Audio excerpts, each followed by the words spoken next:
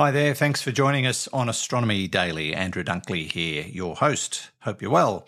Coming up on today's show, another major discovery by the James Webb Space Telescope. A Neo-Surveyor has been approved. What does that mean? I will explain. And the last ever photo on the moon has been found. We'll tell you all about that and more on this edition of Astronomy Daily. Astronomy Daily, the podcast, with your host, Andrew Dunkley. And joining me to talk news and other things is our reporter, Hallie. Hi, Hallie. Hi, Andrew. Did you realize it's been 50 years since Apollo 17 lifted off for the moon? Yeah, I read about that. Yes, it was the last of the Apollo missions. There was supposed to be an 18. Did you know that? Yes, apparently the public had lost interest in Apollo and the budget was an issue too, so the mission was scrubbed. There were also supposed to be 2 more Apollo missions, 19 and 20, but now we have Artemis. So what goes around comes around, I guess. Yeah, true. And I believe some of the resources from those scrubbed Apollo missions were used for Skylab, so it wasn't a total waste. But yeah, we'll be talking about something that's popped up from Apollo 17 a little later. But first, the news, please, Hallie.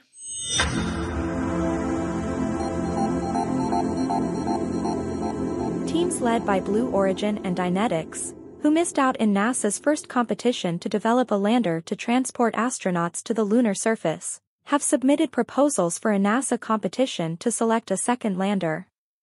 Blue Origin announced that it submitted a proposal for NASA's Sustaining Lunar Development competition to fund development of a lander capable of transporting astronauts to and from the lunar surface. As with its original Human Landing System proposal, Blue Origin called the companies it partnered with on the SLD proposal the national team. Draper and Lockheed Martin, who were part of that original proposal, rejoined the new team. Blue Origin also added Astrobotic, a company developing robotic lunar landers, and Honeybee Robotics, a space technology company acquired by Blue Origin in January. Blue Origin did not disclose details about its proposed lander or the roles its partners would play. The company instead emphasized the national aspect of its team, with suppliers in 48 of 50 states, excluding only Nebraska and North Dakota. China is already considering adding modules to its recently completed Tiangong space station complex, according to a senior space official. China recently completed construction of its 3-module, T-shaped Tiangong space station and conducted its first crew handover, seeing the Shenzhou 14 mission astronauts welcome aboard 3 new astronauts from Shenzhou 15. The potential next phase would be adding a new core module, according to Wang Xiang, commander of the space station system at the China Academy of Space Technology. Wang said that the additional module would provide a larger and more comfortable environment for the astronauts, while providing an environment for better applications of scientific payloads, both inside and outside the module. Construction of the world's biggest radio astronomy facility, the Square Kilometre Array Observatory, has begun. The observatory is a global project 30 years in the making. With 2 huge 2 telescopes, one low-frequency in Australia and the other mid-frequency array in South Africa, the project will see further into the history of the universe than ever before. These antennas are designed to tune in to low radio frequencies of 50 to 350 MHz. At these frequencies, the radio waves are very long, which means more familiar-looking dishes are an inefficient way to catch them. Instead, the dipole antennas operate much like TV antennas, with the radio waves from the universe exciting electrons within their metal arms.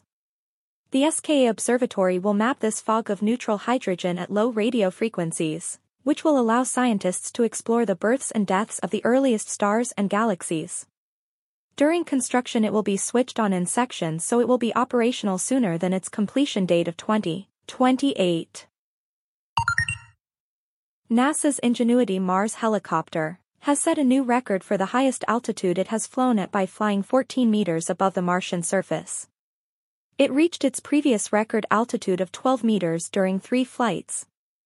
Ingenuity is a small solar-powered rotorcraft that landed on the Martian surface on February 18, 2021, along with the Perseverance rover. When it took off on the Martian surface for the first time on April 19, 2022, it created history by conducting the first powered flight on another planet. And that's the news, Andrew. Thanks, Hallie. We'll catch you later. Now to other things happening in astronomy and space science news, and the James Webb Space Telescope continues to dazzle us with its brilliance, and its latest revelation is that of being able to see into parts of the sky that are so dark you can't see anything from Earth. But this latest revelation is something extraordinary, which Fred Watson, astronomer at large and my partner in crime on the Space Nuts podcast, explains. That's right. So this particular research, which has come from the Astrophysical Institute in the Canaries, in Instituto de Astrofísica de Canarias. And I used to have quite a lot to do with the people there. It's the Canary Islands Astrophysical Institute. Of course, the Canary Islands have many big telescopes on Teide, which is on the main island. The island of La Palma has the observatory there that, in fact, has telescopes I used to work on quite a lot. So it is a very active organisation. And what they've done, some of the scientists from that institute have basically taken James Webb Telescope images of galaxy clusters. And there's one in particular that they've been studying, which is called SMACS J023.3-7327. Don't forget that. I already have. So, well, yeah. And so what they've done is they've looked not just at the galaxies in that cluster, but at the space between the galaxies. And so by analysing a really faint background light within the cluster, they've essentially identified a population of what we call intra-cluster stars that probably been spat out of the individual galaxies by their velocity. And excuse me. And so this represents a remarkably large population of stars, but because it's just this sort of thin layer of stars that are there in the cluster, because they're just individual stars rather than galaxies themselves, which are much, much brighter, and of course concentrations of hundreds of billions of stars. So you've got this very, very faint background glow. It's probably impossible to detect it from the ground because, as you know, we've talked about this before, the night sky itself has its own natural brightness. Yeah. And that brightness, it comes from principally the atoms in the upper atmosphere sort of relaxing after a hard day in the sun. They emit this glow, which we call the sky glow. And these, these new detections of this faint background of stars from the JWST, the Webb, the brightness of that is less than 1% of the brightness of the natural sky background here on Earth. So that would make it a very difficult task to measure from the ground. But put a telescope in space and you get rid of all that natural sky glow, and lo and behold, this population of stars has been revealed. And it's telling these researchers about the way probably galaxy mergers have taken place within the cluster. You know, if you imagine galaxies colliding together, as ours will do with the Andromeda galaxy in a few billion years, imagine that process. Then you're going to get stars spilling out into the background sky, and that's apparently what we're seeing. Professor Fred Watson, and you can hear the full interview with Fred on the latest edition of Space Nuts, out now. The Astronomy Daily Podcast with Andrew Dunkley. Now to some new research that may, and I say may with inverted commas, may have solved the puzzle of how amino acids formed within space rocks that are thought to have seeded Earth in the early stages of its existence and therefore created life. Now, during the early solar system, things were pretty nasty, violent, volatile, whatever you like, with high energy gamma rays, possibly triggering chemical reactions that created the amino acids inside meteorites. And then they bombarded Earth and kick-started the origin of life, according to this new study.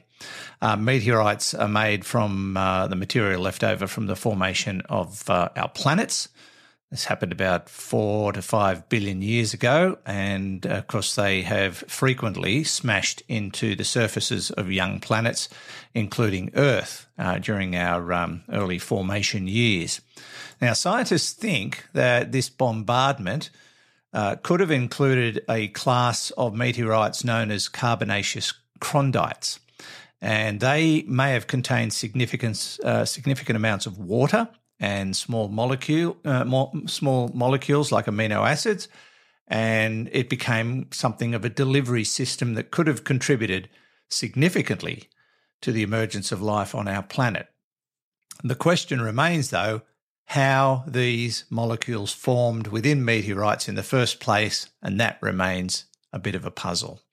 But the information is available through the journal ACS Central Science. Now, NASA has approved the development of a space telescope, but it's not like Hubble and it's not like the James Webb Space Telescope. This one has a very simple prime objective: to find near-Earth objects.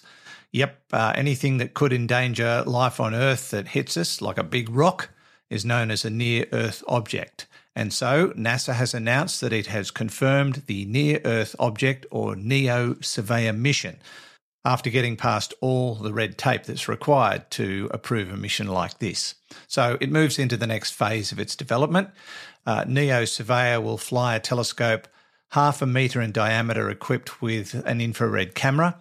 It'll operate from the Earth's Sun L1 Lagrange point, 1.5 million miles away from Earth in the direction of the Sun, and the spacecraft will be able to scan large regions of space looking for near-Earth objects, including those that could pose a future threat to Earth. It's very, very good to know that this is going to happen, and we don't have to wait a heck of a long time after they've spent the $1.2 billion to develop it. It should be ready for launch around about June of 2028. And finally, and we did mention the 50th anniversary of the liftoff of Apollo 17, a British photographer has unearthed what is thought to be the last photo ever taken on the surface of the moon. It probably won't be the last, given what's happening with the Artemis missions. But Andy Saunders, who's a leading expert of NASA restoration, has shared a newly mastered or remastered image of Harrison Jack Schmitt, who was a geologist on board Apollo 17. The photograph was taken by fellow astronaut Gene Cernan, and the release of the image marks the anniversary of 50 years since Apollo 17 was launched on December 7th, 1972. Mr. Saunders, who gave up his day job as a property developer to go through 35,000 photographs taken during the Apollo missions, has dug this one up. It is thought to be the last one taken on the lunar surface before all the Apollo missions finished. The images show what the Apollo astronauts saw on the moon in very, very significant detail. The project took him 10,000 hours, and 400 of the photographs are featured in his new book, Apollo Remastered, which I think would be an amazing thing to have. If you want to chase up those stories, jump online to astronomydaily.io and you can subscribe to the newsletter while you're there. And don't forget the latest edition of Space Nuts out now. And we love your reviews. So please give us your reviews through your favourite online platform, whether you're reviewing Space Nuts or Astronomy Daily, either or both. We'd be happy to hear your thoughts. Hallie, we're done. Anything before we go today? Yes, Andrew. Have you ever wished you could travel back in time and change things or fix mistakes? Yeah, I actually wrote a science fiction novel on that very topic. But especially the final round of the championships in 2010 where I hit the ball out of bounds on the 72nd hole and lost by 2. I'd really love to change that. Why do you bring it up? Well, today is Pretend to be a Time Traveler Day. You're kidding. That's a thing? Yeah, it was developed by an online community in 2007. They say the first mention of time travel was published in ancient Hindi. Is that right? I wouldn't have thought that people would have considered time travel that long ago. Fascinating. Thanks, Hallie. You stay safe and we'll talk to you soon. Bye. And until next time, this is Andrew Dunkley for Astronomy Daily. Astronomy Daily, the podcast, with your host, Andrew Dunkley.